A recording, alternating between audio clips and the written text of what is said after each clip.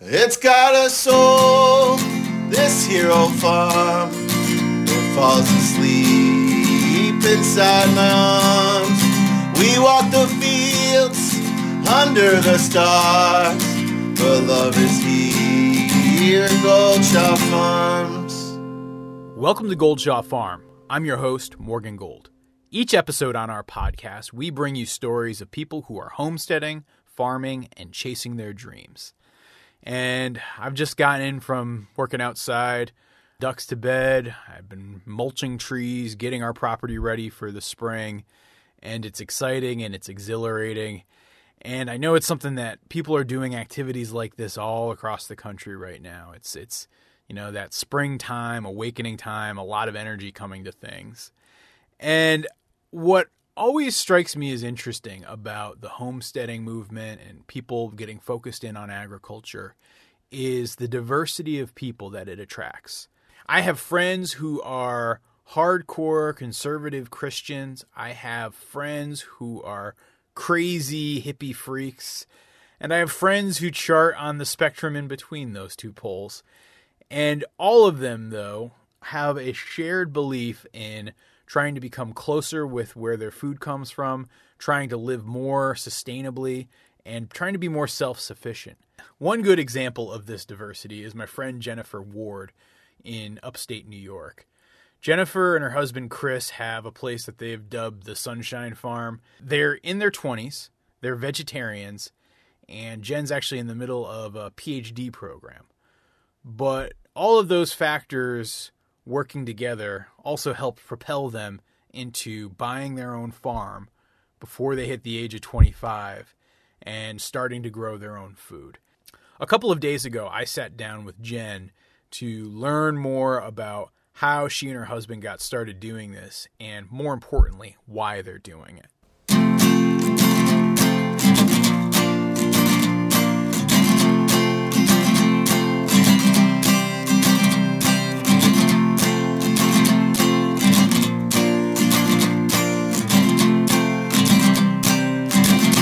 I had been dealing with health issues for a while, for maybe almost a year at that point, and a lot of anxiety that came with that of what if my life's not that long? Like, what if this is serious? And it wasn't, but in my mind it was like, it could be, right? Life could be really short. And I had this dream of having horses and having a property, and we lived in a place that had a really affordable cost of living. And I had a job that I hadn't expected to have. So we had two incomes and had the ability to do it. And so I kind of just said to Chris, I was like looking at properties on Zillow on my phone, you know, doing that thing on my own. And I just said, like, I don't want to wait to make a dream come true when we're not guaranteed time. So I just kind of said, well, we can do it. Like, it won't be easy, you know, we'll be living a different lifestyle. We won't be able to go out as much or travel as much, but this is my dream, and he knew that. He knew that when we were dating. I told him that my dream was to have horses and therapy farm and all these things that I might not have now, but he knew I wanted this kind of life of having horses and having a farm, so he signed up for it. And I think when it came down to it, it was just a fear of like the finances side of things, of like, can we cut it financially? So that was the biggest thing, and I think it took a while for him to be willing to see a property with me. I had to kind of lay out the numbers a little bit for him, I think. I'm distracted by your cat in the window. I didn't realize Pablo was sneaking in there. Yeah, he usually Pablo likes to sit and look over my shoulder and watch me while I'm editing for some reason. So sorry about that. That's hilarious. No, you're totally fine. I'm just always distracted by animals. Yeah, it was definitely me being like taking a risk and saying this is what I've wanted my whole life, and this is something that I don't want to wait on. And I was willing to kind of work full time, and we were both willing to stay working full time to be able to make it happen. So it was a little crazy, and it's one of those things where everyone else was like, how can you afford this? And you've only lived in your house for a year, that's a bad investment, all those things. You know, people were not necessarily supportive. My mom was like, what are you doing? But I think Chris just saw my my desire to act on a dream, and slowly he was more willing to do it. Now, can you describe your setup now where you guys are living? Yeah, so we live about 30 minutes outside of a mid-sized city, Rochester, New York, and we live on a 12.5-acre horse farm. And so it, has a 5-stall horse barn and horse pastures all set up, and we're turning it into less of a horse farm and more of like a hobby farm and homestead. So when we moved here, it was all ready for horses. The previous owners had like 5 or 6 horses, and they had all of that set up, and that was the only thing we were really interested in doing when we moved here.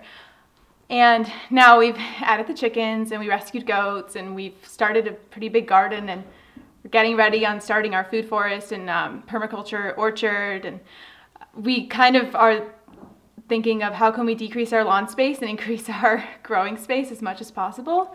And we also have a couple acres of trails, like 2 or 3 acres of like woods and trails on our property. It's surrounded by, it's kind of funny, it's surrounded by a lot of rural land where there are big properties, like 5 acres plus, but most of the people live very suburban lifestyles. So most of our neighbors don't have gardens. No one else has chickens on our street, even though the properties are pretty huge, and nobody has like any sort of livestock or orchard or anything like that, but a fair amount of horses. So there are some other horse properties here. And did you grow up in that area?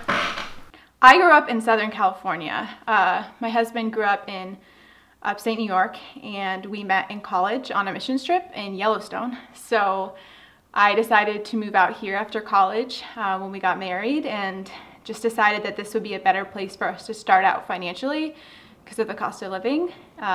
And in the back of my mind, knowing I wanted to have a farm, and that California was not going to make that dream come true anytime soon. So now, as you're getting started and really trying to build out your homestead and create a property that you can really enjoy for years and years to come, like, what's your process? Like, how do you start tackling something like that? Yeah, I think I would say something that's been really helpful for us is just getting a sense of what our goals are. And when we first started, as I've said, our goal was to rescue animals, have horses, and kind of just make it's almost like an animal sanctuary. And that changed so much. And now our goal is really growing our own food. And so, we could get into market gardening and doing a CSA or all of that stuff, but that's going to distract us from the goal of growing our own food. So right now, we're really focusing on, let's expand our garden, let's start the orchard, and let's get some perennial plants in. And that is a huge thing to tackle. So we're working on that this year, and we planted about 25 or so fruit trees and berry bushes just a couple weeks ago. That was a big step for us, and our garden is about 4,000 square feet or so now, which was 0 at this time last year. So, big steps towards making that goal a reality, but also showing people, how everything works together. So like the chickens, they're going to be we're using electric netting, and they're going to be clearing out, new garden beds for us. And the horses, we use their manure for the garden. And then the goats, we also use their rotted hay bedding to prep like Ruth Stout style garden beds. So we're using everything and trying to decrease what we bring in as much as possible. So that's exciting. Just getting to that point where, like, even things like from the garden, like leaves from cauliflower that we might not use, like I can give that to our bunnies. They eat that, like that's good for them, and then they poop, and then the poop goes in the garden. So it's just this cycle of everything's working towards the goal of growing food. You made an interesting point there about, thinking about market gardening or starting a CSA, and that distracting you from, really just growing your own food. And, I'm on like almost the other side of that equation, where I'm focused on trying to get a farm business going. And you're totally right that it makes growing your own food so much harder, because the skills and the focus you need to put to stuff, it's just a different skill set and different mindset when you're thinking about growing your own food versus growing lots of food for other people. Yeah, absolutely. And also, having a plant-based diet, there's so much diversity that we want to have in our diet. So it means growing a lot of different things like beans and soy, and then you want your greens, and then you want your root vegetables and potatoes. And so having like a diversity in our diet is so important. Whereas, especially you mentioned this in your last episode, or the individual you spoke with mentioned it, having a diversity when you're doing like a CSA or a market can be really hard, because you might not be as efficient in what you're growing if you're growing like hundreds of different things. So if you're growing it for yourself, like you want that diversity. But if you're growing it for others, you might want to specialize and have specific crops that you're able to produce at a high rate. So let's talk about that plant-based thing. So now you and your husband, you guys are vegans or vegetarians, or sort of what's your status there? Like a little bit of both, really. We use the term plant-based because it represents the idea that our diet's based mostly on plants. But we're not like legalistic about it, in that we're not going to, like, if something has like a trace of milk or a trace of I don't know, like less than 2% of milk derivative ingredient, we try not to worry so much about that, because I think that just misses the point for us. But really, we don't eat dairy or meat because they're both connected, right? Like if you have a dairy cow that has to reproduce, and then that's going to produce a baby, if it's a male, it's going to then be used for meat. And so it's kind of just, oh, well, that's not who we are. That's not what we want here on our farm. So let's just not do that. So we don't do that. We eat eggs because we have lots of chickens and they lay a lot of eggs. And for us, it's worked well to balance. I don't know, our health has been pretty well balanced with the eggs. And so, you know, it just works for us. We feel ethically good about that decision. So really it's like, what are our values? What are our ethics guiding us towards?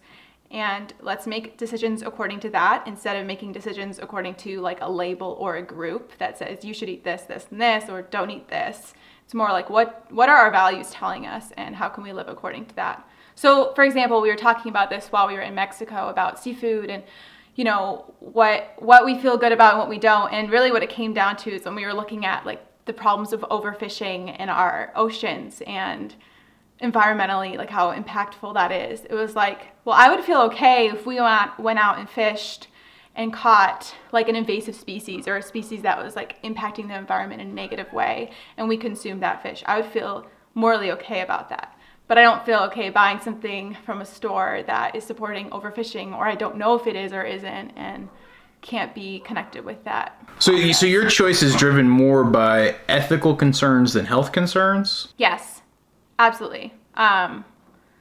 Although I think they actually work really well together, because like every other animal is eating, like if we think about like chickens or cows or whatever, they're eating the greens in the garden and those things first, right? And so if we can just eat those things, we're getting those nutrients from their first source, essentially. So like health-wise, like your cholesterol and all of those things are huge. I mean, my cholesterol was fine. I didn't have any issues. I mean, I'm 25, and generally 25-year-olds don't have cholesterol issues, but when I switched over to plant-based, it dropped like 60 points or something crazy like that. It wasn't even high. And so there are huge benefits for your heart and arteries and cholesterol when you are eating more plants. Whether or not you're eating, you know, some animal products in there, eating more plants is good for everyone, I think. As you say, you have this kind of more what feels right to you approach to this type of diet. You know, do you find you get criticism from whether it's people who eat meat or criticism from people who are vegans? Like which way does it usually come sides. From? Totally all sides. And I think the tricky thing about it is I am like a firm believer that the world is not like so black and white. I think there are a lot of gray areas, and I think context matters. Like you can't say one thing is all right or one thing is all wrong. I think different people, through their culture and their experiences and who they are, have different choices that they make. And I think that for us, these are the choices that we're feeling called to. The choices that we feel good about. It's not that necessarily like it would be wrong if we ate meat. We just wouldn't feel good about it. And so I like feeling good about the choices of like, you know, the things we do in the garden. And there's no like negativity, emotional or effort-wise with it. So I get a lot of criticism from, vegans who don't understand why we eat eggs, why we have farm animals. Mostly it's not that bad though, because I think I don't use the term. Like, I intentionally don't call ourselves vegans because I don't want to confuse people. But there's just no way not to confuse people, I think, because it's a non-traditional lifestyle. And so it just takes some explaining, I guess. And then a lot of people who who are eating meat or dairy just don't like that we're not, I guess. I think it makes them feel uncomfortable, or maybe like we're being judgmental towards their lifestyle choices in the fact that we avoid them. But I really don't, like, there are certain choices, like going to the supermarket and buying meat when you have no connection with it. Like, I think that that's a bad system. Not necessarily the consumer's fault, right? It's a system problem that we have factory farming. So I'm not judging people for the choices that they make, and I think their situation's so different than mine. But there's this sense of, oh, well, you're not eating it, so you must be judging me for eating it. And I'm definitely not that way. Like, most of our friends and family are not vegetarians. I have very, very few friends that are. And so there's no judgment there, that's for sure. Now, as you're planning your garden this year, does your diet preferences, does that drive like what you're thinking about in terms of what vegetables and fruits you want to try to grow? Absolutely. So I just made a video the other day about how we're growing plant-based protein in the garden. And we do a lot of tempeh, which is a fermented soy product. It's essentially, you take soybeans, you ferment them, and you make like a patty. It's like an ancient product. It's not something new, and it's not processed at all. But it's kind of a nice substitute for meat. You make tempeh tacos and all these things. And so we're growing soy, organic and heirloom soy in the garden. And we're going to be able to make our own tempeh. We'll be able to make our own tofu, soy milk, maybe even miso. So lots of cool things you can make with soy, and it's much healthier when it's grown organically in your own garden. And things like quinoa we're growing, potatoes, we love potatoes. I even want to try mushrooms, but that's a big step, so I'm going to do that next. How do you figure out like how much is the right amount for you to try to tackle this year in terms of trying new stuff and learning new stuff without overwhelming yourself? Yeah, my approach this year, because this is really my first year trying to produce a good chunk of our own food from the garden. Last year was our very first year gardening at all here. So this year I'm trying a little bit of everything, and then I want to take good data on how much we use, both from those crops, but then throughout the year, like when do we run out of what we've grown? And then what are we using, what are we buying from the store week by week, so that I can have an idea of how much we'll need to grow in the coming seasons.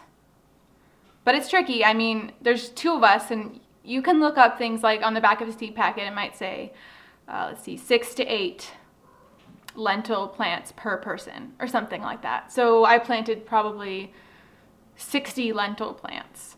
So it should be enough, but I don't know. We'll see. Wait. You said 6 to 8 per person, and then you planted 60?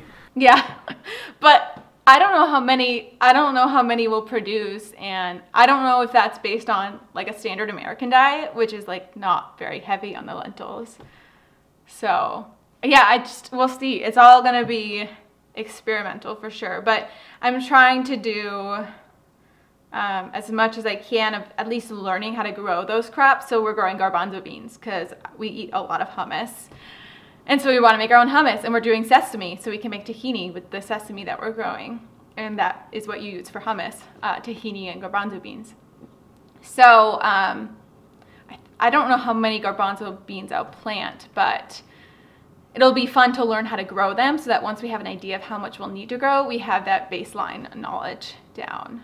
So yeah, it's a very learning year for sure. But our goal is by 2021, 80% of our own food. I don't know, we'll see. We'll see how we do on that. How do you go about setting a goal like that? Well, I think our goal is never to be like perfectly sustainable, right? There is no way to be perfectly that way. And so there's always certain things like coconut. We love coconut, avocados, huge suckers for avocados, cashews. Like there are certain things that we're not gonna be able to grow here, right? Can't grow those things in this climate unless you have a massive greenhouse. And so we know that those chunks of items we can't grow, we're not gonna try to grow. But everything else we eat pretty much, like potatoes, onions, garlic. We eat lots of tortillas. So I actually just ground up some corn from last summer, and I'm gonna make homemade tortillas, corn tortillas tomorrow night. We're even doing rice. So we're gonna try rice. We'll see how that goes. And like I said, a lot of it's experimental, but really there's not that many things we eat that we can't grow here, because Chris and I are off of a lot of processed foods.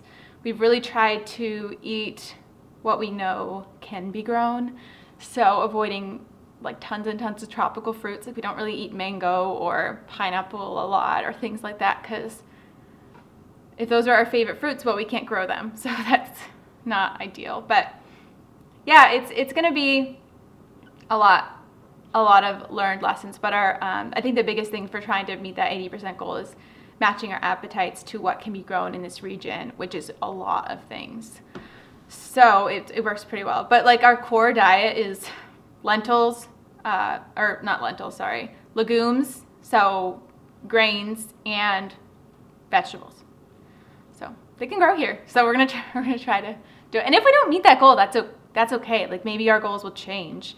I don't know. Like I don't know what 2, 3, 4 years down the road looks like here at our farm, but I am having so much fun growing these things and trying out these crops that right now that's where I see us going. And if that changes, that's okay too. But I'm excited about it now, so I'm gonna run with it. Given that you're in your mid-20s, I don't imagine you have a lot of friends who are doing what you're doing, at least in your area. Is that the case, or? Yeah, I don't know a single person in my life, apart from YouTube or Instagram, that is doing. I take that back. I have one friend. I don't know like anybody in New York doing anything like this. Nobody in my hometown, nobody in California. All my friends are very much, most of them are still single. Most of them are living in cities, working, doing, the traveling thing, that kind of thing. And so even just having a house, like living in a house, is very foreign to most of my peers. And then I have one friend who I met on the same trip where I met Chris, my husband, and she lives in Maine with her husband, and we're all really good friends, and they're actually starting a homestead on 2 acres in Maine. And that has been so fun, because she's actually kind of inspired me to start gardening in the first place, and then now they're doing it. And so that's been a really fun friendship to have, because like as you imagine, it's very isolating when you don't have anybody your age and doing anything like that. And really I don't know anybody at any age really, like here. Like I don't know any homesteaders in our region at all. Even like a garden here is very small. People might have like a little backyard garden. It's like 10 by 10, which might seem big to some people, but when you're trying to grow a lot of your own food, that's really not a lot of space to do it.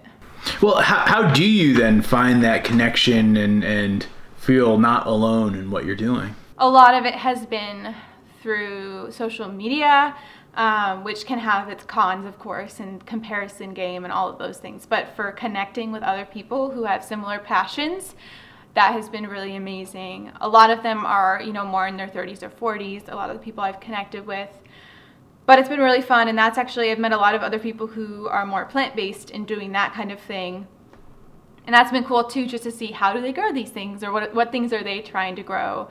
And one thing I've noticed, which this is how I kind of started YouTube really in the first place, and started even talking about plant-based homesteading, was I just don't really see anybody growing like their own like proteins or legumes, which is like the biggest source of a vegetarian's diet, really. So that was one thing where I was like, well, no one's really talking about this, and I need help with this. And so I guess I'll help myself by struggling and learning, and hopefully through that be able to provide some resources on that subject, which I just don't. And I could be wrong. There could be people out there doing it, but it's not easily accessible. And now as you look forward beyond trying to get up to that 80% goal, what are your plans for your homestead? Well, my husband, he's an energy engineer, so he's really passionate about decreasing our energy use and creating more sustainable energy. So we're adding solar panels this year, and that's going to take us off of the need for electricity from the grid. And so we're going to have all of our electricity needs for our farm met by our solar panels. One really big goal we have for the next 5 to 10 years is he wants to build a sustainable greenhouse. And so it's not going to need to be heated, but it's going to be so efficient in the way it's designed that it's going to retain heat really well. So he was actually researching some studies on this one greenhouse design. They did some study, I think in Colorado, of this greenhouse that even when it was like negative 18 degrees outside, it maintained like 50 degrees plus in the greenhouse without any heat. And so he's really excited about things like that. That's a big goal of ours. It's hard because we don't know if we want to stay here at this property. But right now we're living as if we'll be here forever, kind of, and enjoying that whole process. Because if you live like you're leaving, then you're not going to take advantage of the place you're in. And so we're living like we're going to be here kind of forever and starting an orchard and starting those things. And because if we do, then we'll have all that stuff in place. And so the greenhouse is a big goal. We definitely, I think, want to focus more on food production in the gardens and less on, adding new animals, because it's a lot of work and it's a high cost. And if we're trying to decrease our cost as much as possible so we don't have to work full-time jobs, it's really expensive to pay for all of their feed.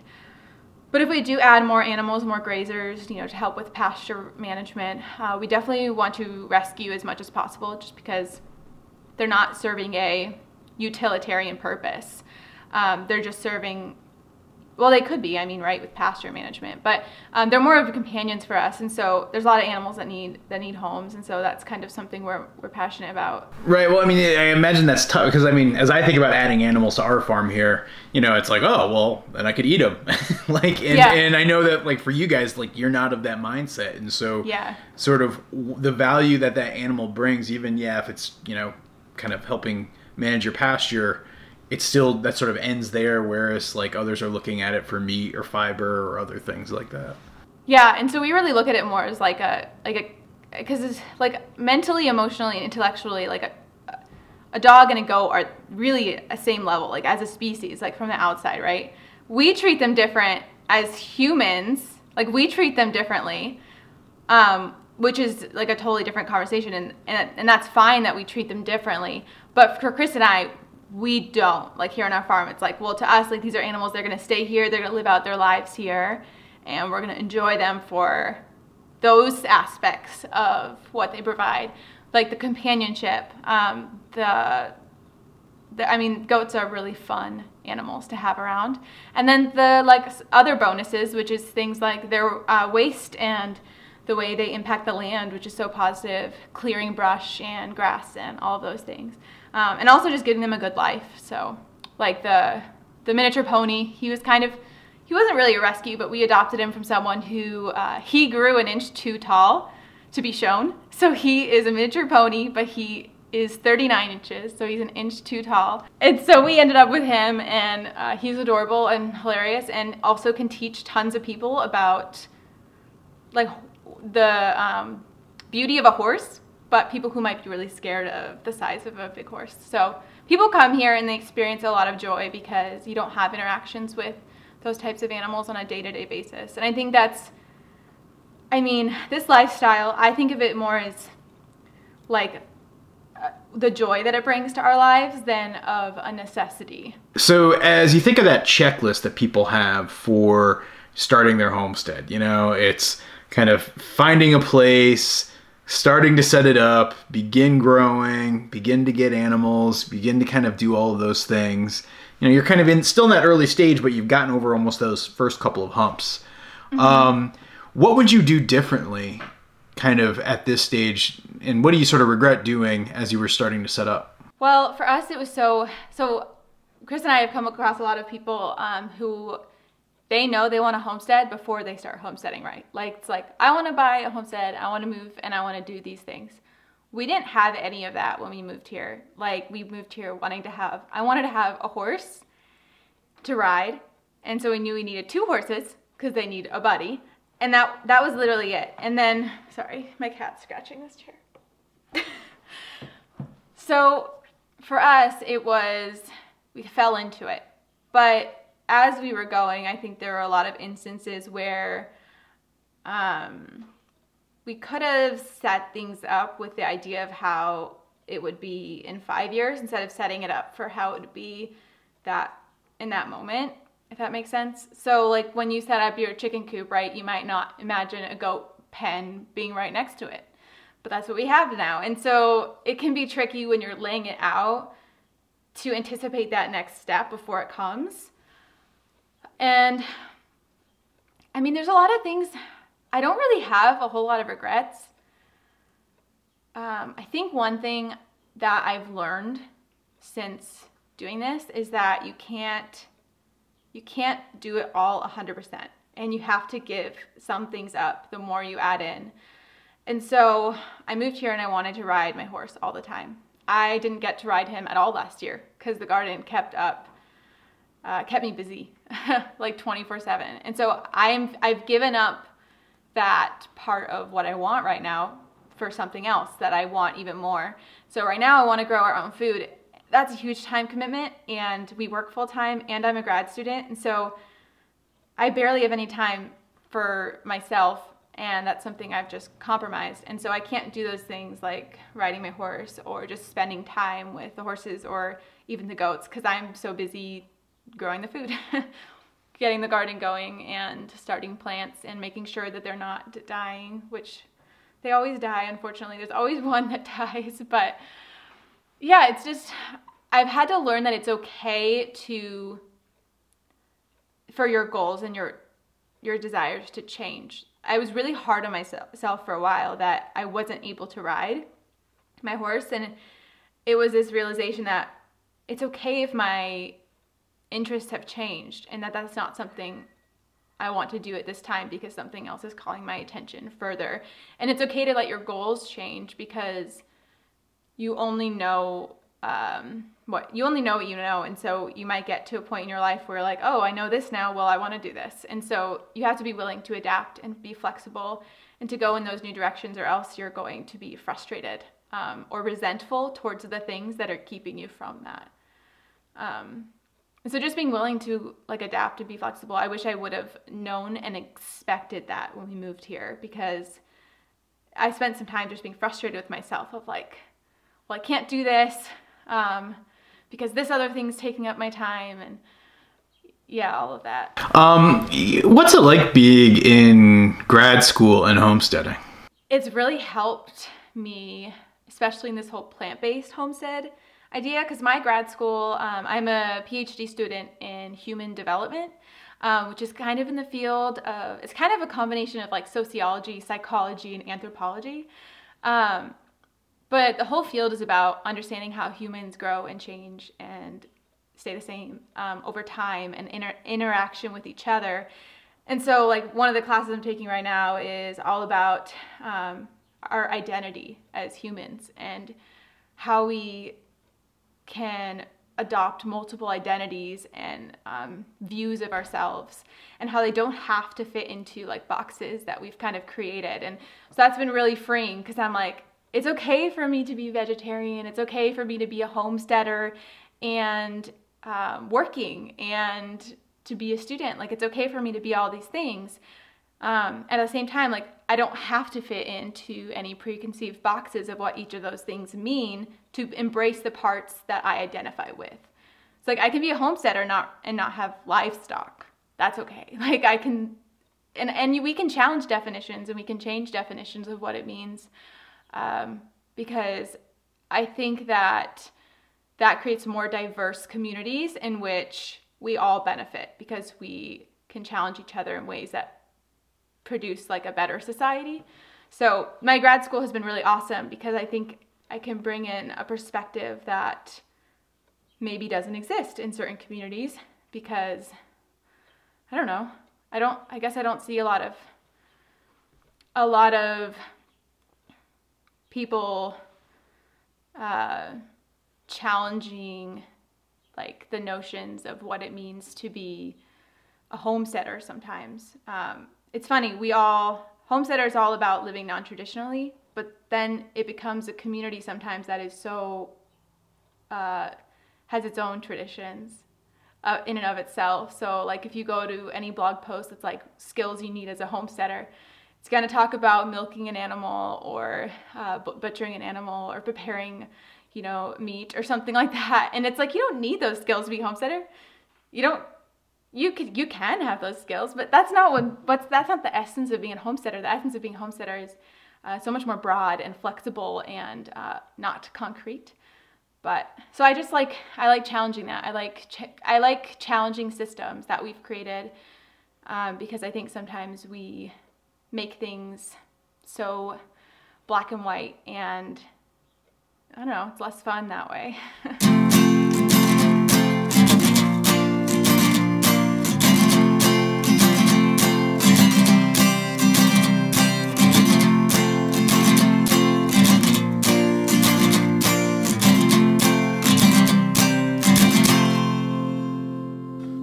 I hope you enjoyed that conversation. If you want to learn more about Jen and Chris and see what they're doing over at the Sunshine Farm, you can look for them on YouTube at,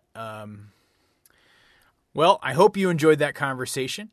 If you want to learn more about Jen and her husband Chris over at the Sunshine Farm, you can check out their website, which is sunshinefarmny.com, or you can go check out their YouTube channel. It's just look for the Sunshine Farm and you should come at.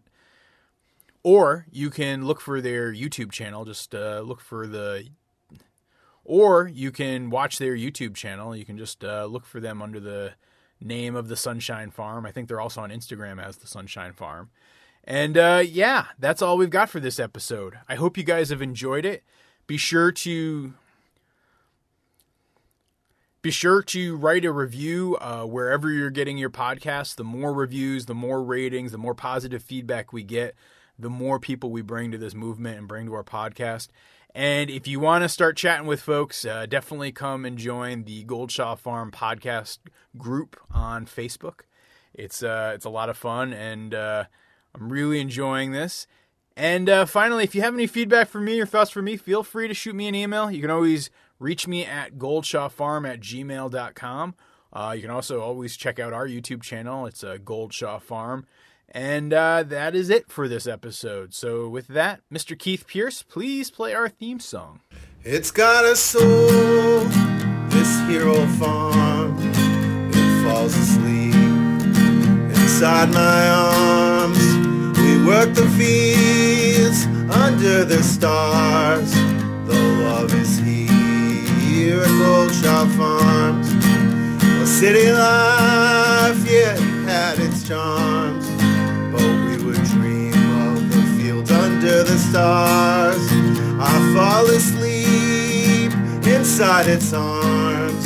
The love is here at Goldshaw Farms.